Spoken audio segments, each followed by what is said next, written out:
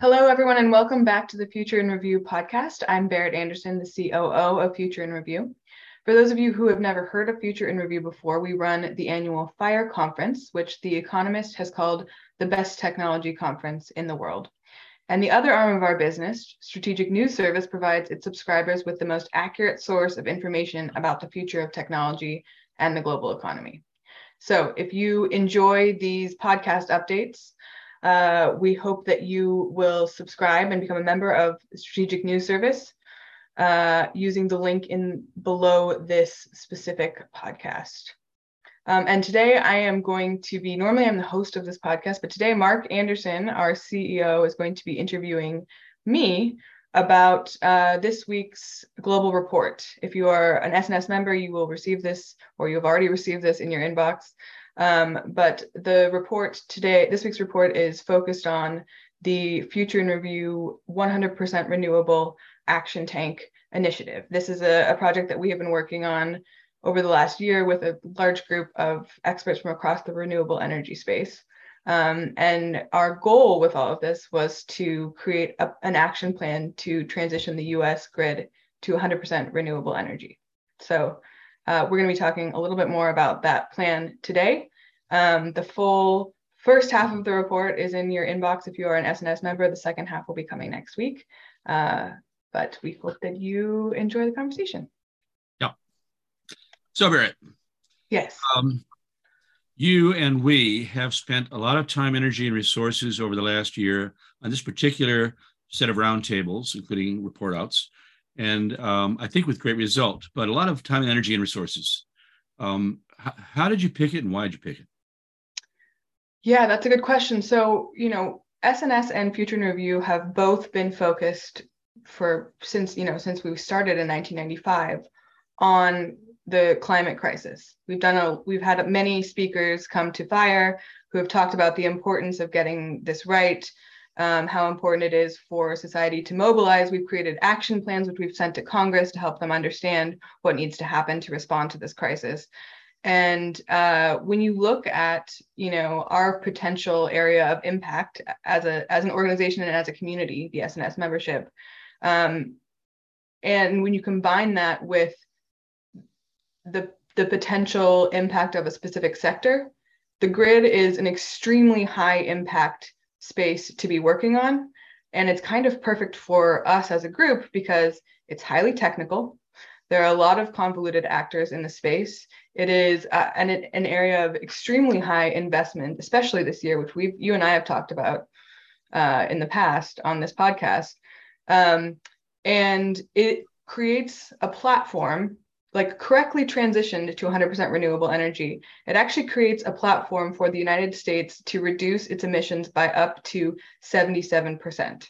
So if you combine that with, if we are able to power transportation and buildings and manufacturing, all of those things would rely on a robust and highly technical grid infrastructure. So as we started talking about and thinking about this project, it became clear to me that the grid itself is something that few people really understand. It's really complicated. True. There are many different actors and parts of the system. And if you can create a roadmap for how to move forward collectively that benefits all those actors, it has the potential to have a huge impact on overall US emissions, which are the second largest contributor to emissions in the world. China is the first largest contributor, I would just like to say, but we don't have a huge ability to impact Chinese energy policy personally. Yet. So that maybe they'll be next, but we decided to start with the US because, it's more likely to listen to our advice. Much more. Before I have the next question in mind, but I want to make just a statement that I know, Barrett, but I'm not sure that our members know. And that is the difference between the grid and anything else you can think of in terms of resources and so on, is that it only supplies instantaneous stuff. So it's not like a gas, reserve or oil reserve or a gas station or pipelines or water reservoirs or lakes or anything. With electricity, The electron you get is the one that just was created, or Yeah. motivated Yep. a second ago. So Yep. that's a very weird setup, and it makes the grid extremely fragile and difficult to understand and manage. Yes. It is Very at the true. speed of light, basically. And that, that fact combined with the fact that, we do have some energy storage solutions already, but even the energy storage that we have now primarily stores that energy. Number one, we don't have enough of them. We need more energy storage throughout the entire US grid. But even the storage solutions that we have now really, for the most part, only store energy for up to 12 hours, right? So it's a very short term, kind of storage solution. And that complicates a large part of how do you instantaneously create and distribute enough energy to power the entire US economy and Right. all of our homes and businesses is an extreme challenge. And I think that's one of the things that people don't necessarily understand or appreciate about electricity and the grid. Right. So recent efforts at the federal level, including the Inflation Reduction Act and so on, probably try to approach some of the problem in terms of infrastructure. And how is that different from what you've been trying to achieve with the action takes? Yeah, so there's two parts to this question. The first is that the funding that has been allocated to grid upgrades through the Inflation Reduction Act and the transportation or the infrastructure bill have primarily been focused on the development of centralized renewable production. So solar farms, wind farms, grid transmission infrastructure upgrades. And the big problem with that is that it takes too long, right? We actually don't have time to site, build, and develop all of those resources. Yeah. It's not going to get us there in time. So it is a part of the plan, but it doesn't actually address the fact that siting of new solar and wind farms right now is taking up to 10 years just for the permitting, right? And same with the production. Like steel has been in really short supply, so like creating those farms is like taking way too long. We actually need to, as a country, get to net neutrality by 2050. That's only, like 25 years from now. And so if you look at the timeline that it takes to approve permitting of new transmission lines, build and construct those centralized generation sources, it's just not going to work, So that's one part. The other part is that while these most recent bills have been really historic and landmark in their nature, they actually only provide a very, very, very small portion of what is needed just to keep the grid running as normal. So I'm forgetting, I think we need about 68 billion to keep the grid just standard running. And actually, I think I'm getting this wrong.